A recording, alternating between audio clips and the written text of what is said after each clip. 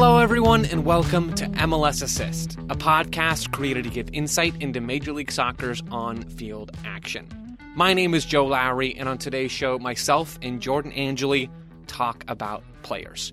Jordan and I each made up a short list of players who've impressed us this season. Maybe guys that we didn't expect to have such a strong start to 2021, or maybe just guys that we like what they're doing within a grander tactical scheme. Either way, Jordan and I each made a list and we went back and forth and had fun talking about these guys. Now, without further ado, on to the show. Jordan, we made our lists. Who is the first player on your list of players that have impressed you this year that maybe we didn't expect quite so much? This was interesting, right? Because you could go in so many directions and I overwhelmed myself at first. And then I was like, okay, just who cares? Just pick some players. And I went back to, what you and I had talked about before the season. And one of the things we talked about is, how is Seattle going to play a 3-back? Yeah. And so my first player that I chose is Nuhu. Can you believe it? Jordan, I've been having some guilt, like some major built-up guilt, some pent-up guilt, because I was watching the Seattle-Atlanta game last night, and Nuhu was balling, especially in the first 15 minutes. And I don't know, I think some of it dipped, but he was playing exceptionally well at the start of that game, dribbling out of the back, doing all sorts of great things that I'll let you talk about for Nuhu generally. But I've had that flashback moment to when you and I went on ETR, and we were there with Weeby and Goss, and I made some sort of snide comment about Nuhu maybe not being able to transition to that spot and maybe not being conducive to playing good soccer. I was wrong, everybody. I was so wrong, and I'm repenting now in front of everyone. Yeah, and I hope Sam Stejskal is watching this too, because he's going to love that we're giving some Nuhu love. I have been very impressed with Nuhu because before this year, really, and mind you, we are very early in the season, so there's a lot of time for things to happen. But Nuhu is, I mean, how would you describe him? He's got some quote unquote energy. He's a wild emotional, child. Wild. He's what? He's a wild child. He is a wild child. He has some wacky moments. And I think that what has impressed me is we haven't seen that in the sense of giving a ball away or being in a place or in a challenge that then gives the opposing team an opportunity to get forward and on goal. I've been very impressed with his ability to, and you mentioned this system helps Seattle put the players in the best spot that they can be. And so Nuhu, I've liked his dribbling out of the back. I liked his aggressiveness of, when a player checks in from the back line into the midfield, he'll go with them and get in a challenge and get in a tackle, which I think suits him to get some of that energy out. He can recover. He's been recovering and covering space behind him really well. But mostly, he has been a player that hasn't made mistakes. And I think for me, in that spot in a 3-back, which, can transition at moments to looking like there's 5 at the back. But I think that there are challenges in this formation that you have to have more responsibility, and it has really been beneficial to Nuhu in a lot of ways. It is. It really has been. And I think the reason why I was hesitant about Nuhu as a left-sided center back in a back three is because of that wild inclination he has, the overhead clearances at random times. And we've still seen, I think you explained this really well, we've still seen that in moments, but not in moments that have cost Seattle. And even we've seen him execute those bits of flair where he is clearing a ball out acrobatically with an attacker right next to him, and he doesn't get whistled for an overhead kick or a high boot or whatever it is. He's doing those things, but he's able to channel that energy into being a really productive center back, both with and without the ball. Because, what caught my eye and what always catches my eye first is what are these guys doing with the ball? And because Seattle have those 3 center backs now, they're able to rely on them, especially the outside center backs. But we even see this with Arriaga in the middle. They're able to rely on those center backs to advance the ball a little bit. Yaimar can dribble forward. Arriaga can dribble forward. And Nuhu is certainly the most active dribbler of the 3 of them. He can beat you because he's a fullback at heart, right? He's this fullback, wingback kind of player at heart, but he can beat you on the dribble from a deeper area, advance the ball, and then lay it off from there.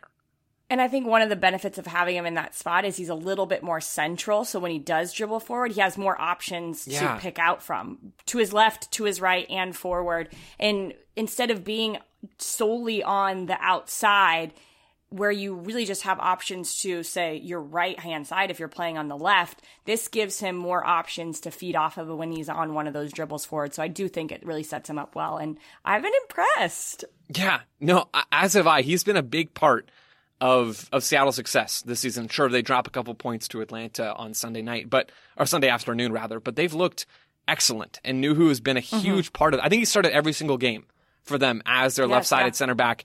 Credit to Brian Schmetzer. He can clearly see, and he's worked with Nuhu almost every day for the last several years. He can see this guy's skills and figure out the best spot to use him. That's been the major overarching theme for the Sounders this year, and I think Nuhu might embody it better than any other player. Yeah, totally. All right. Well, let's move on. Who do you have first, Joe? Yeah, we could talk about Nuhu and the Sounders all day, but we won't. I'm going to stick in the Western Conference. This is kind of cheating, but I've got 2 RSL players. I want to start with Rubio Rubin. Striker, coming up from San Diego Loyal and USL with the crazy career that he's had, playing in Europe, playing in Liga MX, and now over the last couple of years making his way back to the U.S. Jordan, he's got 4 goals and 2 assists so far in about 400 minutes, which is really impressive. He's one of the top goal-scoring players in the entire league. Chicharito has 7 goals for context to kind of give you the a little bit of the landscape there. But I went a little bit deeper and looked at some of the expected numbers. So is he getting in good goal-scoring spots? Is he creating good goal-scoring chances for others? He's 4th in the entire league this year in terms of non-penalty, so taking out penalty kicks. He's 4th in terms of expected goals plus expected assists per 90 minutes for RSL, who don't always have a ton of the ball. So he's doing that in fairly limited opportunities. I was surprised by that number, but after watching him play almost every game this year, I'm not totally surprised. He's been really, really good for Freddie Juarez. What do you think that allows him, the way that they play RSL, what allows Rubin to be in those situations? Or is it just his awareness and his ability to find the pockets of space that then are effective? Well, I think it's his awareness and ability to move off the ball. There's still room to refine his off-ball movement in the box, I think. But RSL are trying to play with the ball, even though they don't always have a ton of it. Like against Dallas this past weekend, they didn't control possession. But they're trying to play this pretty expansive 4-2-3-1 with Krylak as the 10 of sorts, but he's a weird player as well. So it's very fluid. Rusnak floating inside and Pablo Ruiz, who's a guy I want to talk about in just a minute, playing a little deeper and spraying passes. Juarez is trying to get this group to play with the ball and to move as a unit forward. And I think Rubin's a good player for a system like that because he has some quality on the ball to drop in, lay the ball off, and then get forward. Or he can even pick out a pass.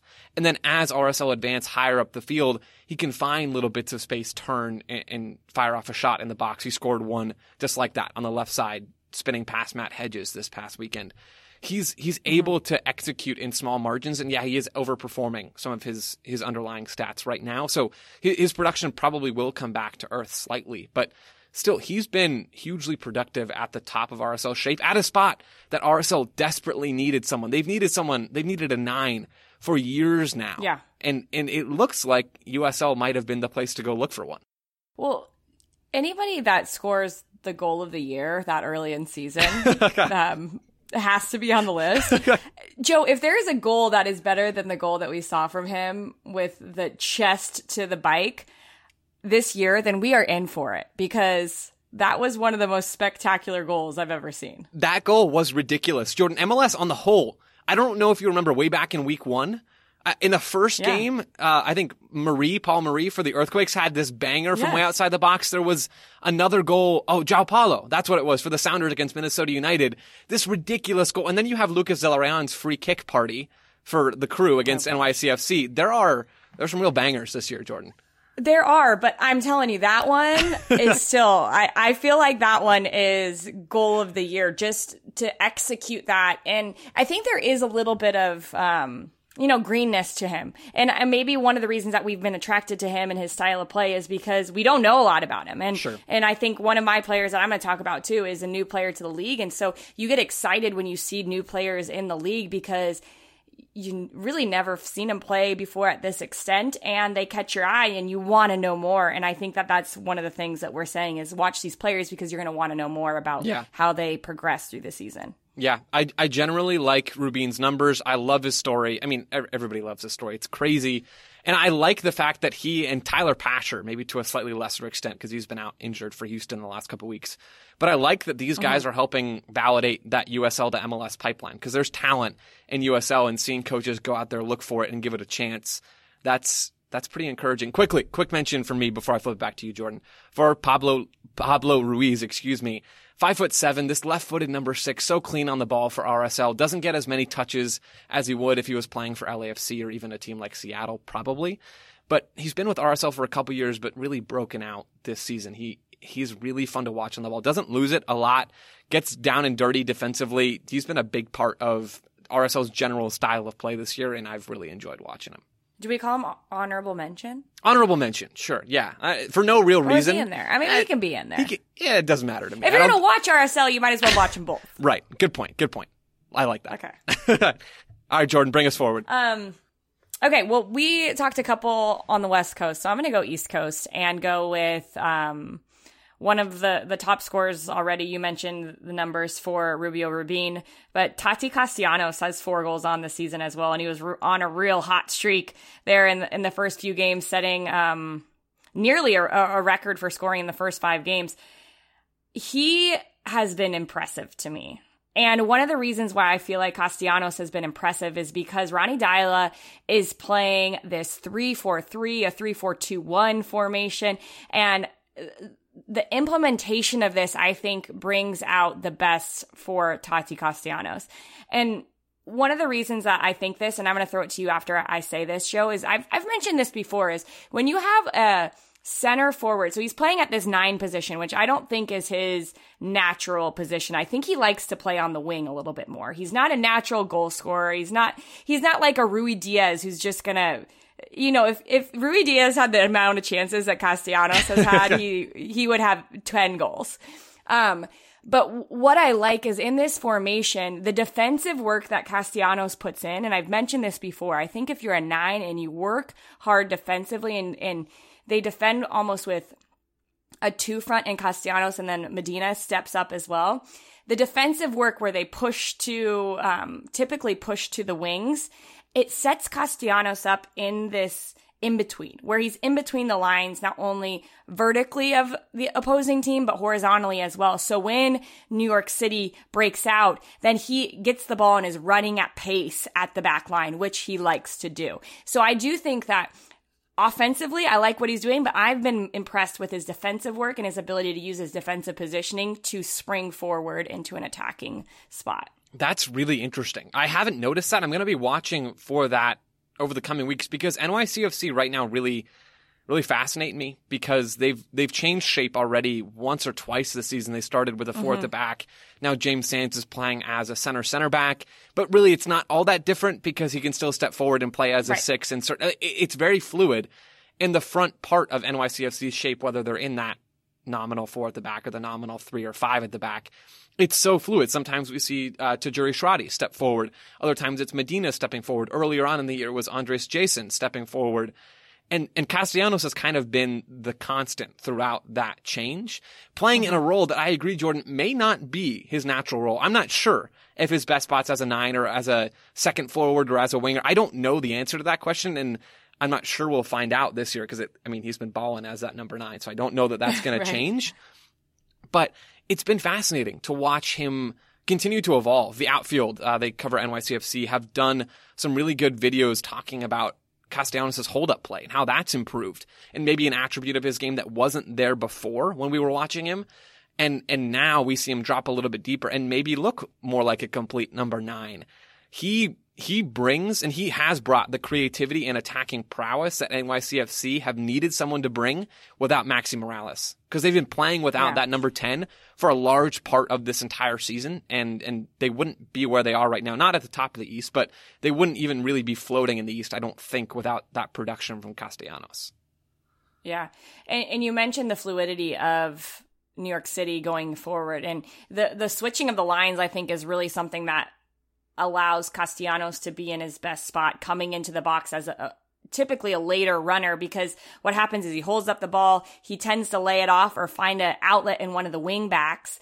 And at that same time, it's the two players playing underneath him in this 4-3-2-1 who are going beyond the ball. So it's Medina going beyond the ball. It's Tajuri Shradi going beyond the ball. So Castellanos then has runners in front of him. So then when he's coming into the box, it's timing of the run. It's coming in on he's not just doing those little short runs like we see from a Zardes or a Rui Diaz. It's a little bit more of a lengthy run. And I think it allows him to time it better, and they can pick out his run a little bit more effectively. So, I think they're a fun team to watch, and he has really, it doesn't surprise me that City had just locked him down for the long term because there's potential here for, hey, if he wants to be a City player for a while, but there's potential here. He continues at this rate and then see you later. He gets sold somewhere else. Yeah, I totally agree. I think Castellanos and Atuesta are two of the players that really just shouldn't be around much longer. I can't remember if this happened or if it was reported to be happening, but Atuesta potentially signing a new contract with LAFC. I think it happened to get him locked up and then provide that option to sell him and have a bit more leverage for the clubs in MLS. Yeah, these guys are big time players. Jordan, my next guy, a little bit less heralded than Tati Castellanos, certainly than Atuesta. It's Leon Flach for the Philadelphia Union, a player who I don't know if you called any of his games in CCL, but someone who played in CCL, someone that you've gotten a chance to watch, and I have as well this season. The thing that stands out to me about Flach the most is he's got wheels, Jordan. He has got to be one of the fastest players in Major League Soccer. He covers so much ground for the Union, which is just generally a team that wants to cover ground. He's awesome to watch. He really fits the profile, and that's funny that you bring him in. We didn't know each other's lists, by the way. Is he on yours? We came into this blind, but he is not on mine. But when I was watching the game last night, I was in this in-between. I'm like, do I use him or do I not use him? Do I put him on my list? So maybe that means he's on honorable mention on my list as well. Because I do feel like he does fit in the system really well. And I think we're just seeing a glimpse at what he can become in Jim Curtin's use of that 4-4-2 diamond. Leon Flach has essentially just come in and stuffed Anthony Fontana on the bench in a bit of a roundabout way. But this was supposed to be the year for Anthony Fontana, right? It was supposed to be the year for Fontana last year, before Brendan Aronson broke out and became that starting 10. Then Aronson gets sold to Salzburg, and it's okay. It's Fontana time now. It's not, though, and it hasn't been, because Leon Flach has come in and either played as the 6 when Jose Martinez is out and suspended, which you can always bank on a couple of times a season, or just having Martinez at the 6, Flach at the left-sided number 8 spot in the diamond, and then pushing Montero up to that number 10, which I think is the best midfield with Bedoya on the right. That's the best 4-man midfield that Jim Curtin can generate, and it doesn't involve Anthony Fontana right now. Maybe the new player they signed from Hungary will factor in there somewhere. I don't know. But Flach has come in from Germany, a dual national German-American. He's come in from Germany and just taken a spot from a player that the Union know and like. They know Fontana. They know his game. They like his game, and they believe in him as a player. But Flach's just been too good. Jordan, I looked at the stats. Among central midfielders in MLS, Leon Flach is in the 99th percentile for pressures, for tackles, and for interceptions. That is a Jim Curtin, diamond Philadelphia Union midfielder if I've ever seen one. Yeah. Yeah, because all you want to do in that system is win the ball back high, have numbers together and united so you can play in a tight space and then get at goal. I think that is really good numbers to support exactly what you're saying, how he, when you're talking about players coming in and contributing right away, well, you have to make sure they fit the system, and this seems like it's a big green check mark. Yeah, the Union are so good at this kind of stuff, and I want to give them credit for that, because so many teams in MLS just aren't good at player recruitment. We're seeing it over and over again around the league. It's so hard, but the Union make it look easy with guys like Leon Flach. He can still improve, especially with the ball, and that's something that I think I'll be watching for now that we have a better idea of what he can do without the ball. Against DC yesterday on Sunday, as we're recording on Monday, he had some turnovers with the ball. The ball stuck to his foot a little bit too much. Yeah. And I think that stuff will improve, and I'm going to watch to see if it does over the course of this season.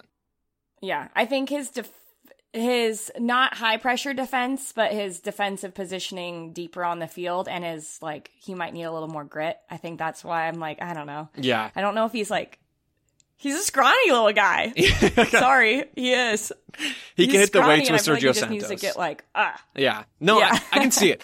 My last thought on Flach, I agree. He could hit the gym. Not the treadmill, though. He's got that part down. My last thought on him is maybe a future U.S. men's national team left back. I know he doesn't play as a left back right now, but I think he has a skill set for it. We could see him in the Gold Cup as a midfielder, but I think he might have a higher ceiling from a national team perspective as an outside back. So that's all I'm going to say. Also, can we shout out Soccer Rabbi for a great article on Sam Vines and his left back work. Yeah, Sam Vines does awesome stuff. That's true. You're so right, Jordan. There's talent here, folks. There is talent. hey, there's competition at left back. What? It's been a while. Let's go. It's been an eternity, actually. Speaking of left back, I'm going to go to a left back next. Hey-oh. Nice. Good transition. Yeah, that was perfect. I didn't even plan that. I'm going to Austin FC. Jan Kalmanic. Yeah. That's who I'm going to talk about. That's such an This is perfect. This is the perfect player for this episode and what we wanted it to be. Please continue. Oh my gosh, Joe. The first time I saw him play, he came in as a substitute late in the LAFC. Yep. Correct? The first game of the season. And I think I texted you or my friend who works for Austin, and I was like, this guy's good. He needs to play more. He changed the game in that first game of the season. And unfortunately, due to a Ben Sweat injury, and I hope he's doing well with his rehab from his ACL in the early stages right now, he's now played and started the remainder of the games since that second game injury. And I'm not sure if that could have been the plan all along. This is a good left back. And the reason that I say it, there's a couple things. In defense, I feel like he is very comfortable in 1v1 situations. There was one last night against Nashville where he's standing up a player, I think it was Alex Mule, and he just holds his ground, pokes the ball away, wins it, and then they're in transition. It was really good 1v1 defense. And to be a left back in this league, you need to be really good at 1v1 defense because there's a lot of power on the right side of attacks here in MLS. So that's my first thing. I feel like he's in typically pretty good defensive positionings, but he gets forward. And the thing that has impressed me the most about his play is his ability to read the players in front of him, who is typically Pochettino and Dominguez. And when he reads their play, he just adapts by taking an internal position or an external position. So if Dominguez is really far wide and he wants to occupy the space in the channel, he comes inside and he can play make inside almost like a additional center midfielder. Or there's times where Dominguez cuts in and that they're trying to break the seam of the midfield line. And there goes Kalmanic around the edge trying to break through into the back line and beyond the defensive back line. So this is a thing that also stood out to me. Joe, he has 2 offsides. You have an outside back who's so high in the attack that he's getting himself offside. I think that's a good look for Austin and the way that they want to play and their combinations on the wing. Not to mention, I haven't even talked about his ability to whip in a ball with his left foot. And if they get a number 9 who can score goals, oh my gosh. Yeah, it's Gressel-like in terms of how he can hit the ball with his left foot instead of his right foot. But yeah, he can bend it in there. Yeah. And it dips at the right time where it can get over the first defender and dip in. My eyes just opened wide the first time I saw that. And it is an incredible talent. And I think it's going to be something to watch going forward because he's an exciting young left back. Well, and we've talked about this before. We talked about it last season. How in Major League Soccer, there's just this difference. You turn on an average MLS game versus you turn on a Bundesliga game or a Premier League game or a La Liga game. There's going to be a difference in just how the players strike the ball and how they bend crosses into the box. Mm-hmm. It's just a quality difference. It's a difference in the level of player playing in MLS. And it's a very specific skill, to highlight and to pinpoint. But we see players like Gressel and like Kalmanic bend balls into the box. And it's encouraging because that's an important piece of teams that want to provide service to their number 9. I think Kalmanic is one of the best examples of high-level crossing players in MLS. Yeah. Jordan, I'll say this. Austin right now, not a very good team, right? They're really struggling. Mm-hmm. They struggle to defend. They struggle to attack, even with the building blocks that Josh Wolf has clearly emphasized in preseason. But boy, do they have pieces. right? They have a player like Kolmanic, who they got from Slovenia, from the Slovenian professional league. He's 21 years old, a player that I'm guessing most folks had never heard of before, myself included. And he's come in and shown promise. You have Cecilio Dominguez, who I think partners with him so well on that left side, as you mentioned. Then you have guys like Jared Stroud, who we'll call him an honorable mention. I think he's been really exciting this season for Austin, starting games over their first ever signing, Rodney Redes. He's essentially become the starting right winger, even though he didn't start against Nashville yesterday. But they have parts here, Pochettino as well. But because they're struggling so much, I think because they're so rattled right now, we're not really seeing those parts come together to actually create many chances. If or when that switch gets flipped, I think Kolmanic is going to become an even bigger name than just you and I mentioning him on a podcast, because he clearly is a very talented player. Yeah, he's really good. If you guys could see my eyes, like every time I talk about him, my eyes are like, I think he's really good. Yeah, so. I don't disagree. He's a promising youngster. Last one. Jordan, I'm going to Orlando City, a player that is not new to MLS, but a player that is loved in MLS, at least by me. And it's Sebas Mendes, central midfielder for Oscar Pareja. There are a number of different players that could have been brought up here. But I'm going with Mendes. He's not a new commodity. This is his third season, but I think he's been excellent this year. He's fast. He covers so much ground, not Leon Flach levels of ground. Let's not get carried away here, but he does some great off ball work defensively. Then on the ball, he's this team's metronome in a way that I guess I didn't realize last year.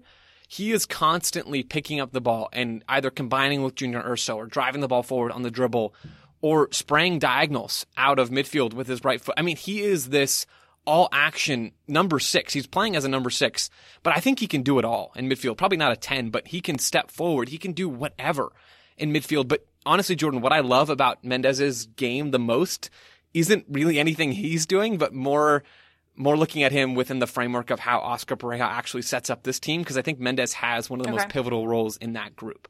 Okay, well, keep explaining, because that's interesting to me. And Jordan said, say more, and I will. It's Mendes. Actually, let's zoom out first. Orlando City defend most of the time in a 4-4-2 or a 4-4-1-1. That's their basic defensive shape. In possession, though, it doesn't look anything like that. They use their left back as this stay-at-home center back most often. And it's been a couple of different players this year. When everyone's fully healthy, it's supposed to be John Moutinho, right? They got him from LAFC a couple years back. He's this left-back, center-back hybrid. So they'll attack, isolating Nani on the left wing almost as a left wing back, but he can just do whatever he wants. And it turns into this 3-4-3 of sorts, right? With Juan as the right wing back and Nani on the left, and then Chris Mueller and Pereira flanking the number 9, which is most often Tesho right now. So you've got that back 3 that changes from the back 4. This year, they've added another wrinkle, or maybe I just missed it last year, but I'm certainly noticing a lot more now. And it's adding another player into that back line to extend it even further and allow more fluidity on the wings. They add in Mendes into that left center back spot, push the left back then into the left wing spot, or the left wing back spot, and then push the left winger inside. And if you're Nani, you kind of like that in specific moments because you can isolate inside, or if Mendes doesn't drop in and pick up the ball, then the left back can stay home in the back 3. Then you have space out wide to isolate. So it's this really fluid structure that all, at least if you look at it through Mendes colored glasses, all flows through Sebas Mendes' movement for Orlando City. He does everything. He is the metronome for this team. He starts some of the rotations. He pushes players into different spaces. I've really enjoyed watching him. Even with an Orlando team that isn't operating at its full potential right now, there's time for that to happen. And when it does, I think it's going to be, at least in large part, because of Sebas Mendes.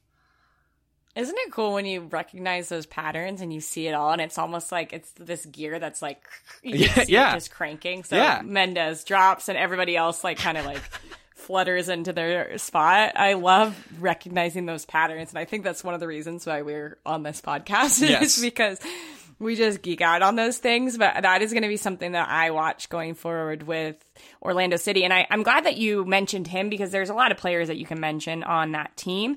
And I was looking and trying to figure out, okay, who are the players that do a lot for their teams and maybe don't get a lot of the recognition? And they typically are these players centrally who can do it all, who are 6'8", who do they are the metronomes. Yeah. And it was, if they don't have them, then they're completely different teams. And I think Mendez is a good one to highlight there for City. Yeah, there are so many guys. Antonio Carlos, a player I know we both enjoy. Kyle Smith, deputizing at left back, even though I think he's more of a right back. He's played that left-sided center back, left back role. Schlegel as well played it most recently against Toronto FC. There's been a lot of changes necessitated by injury, but it's worked out for Oscar Pareja so far. I mean, they're not dominating in the East, but they're sitting at second right now with a game in hand behind the Revolution. So you could certainly ask, well, you couldn't really ask for a whole lot more 6 games into the season. Right. So. Yep. Love it. Well, that was fun. That was fun. I enjoyed it. We should do this again at some point, maybe a couple more months into the season, talk about some different players who we didn't expect. There are new signings already coming in that could be on this list down the line. Jordan, until then, thank you for joining me, as always, and talking soccer. Yeah, thanks, Joe. Thank you guys for listening, too. It's always fun to hear your comments on Twitter, on social. So thanks for being a part of this. We appreciate you all, and we'll be back again soon.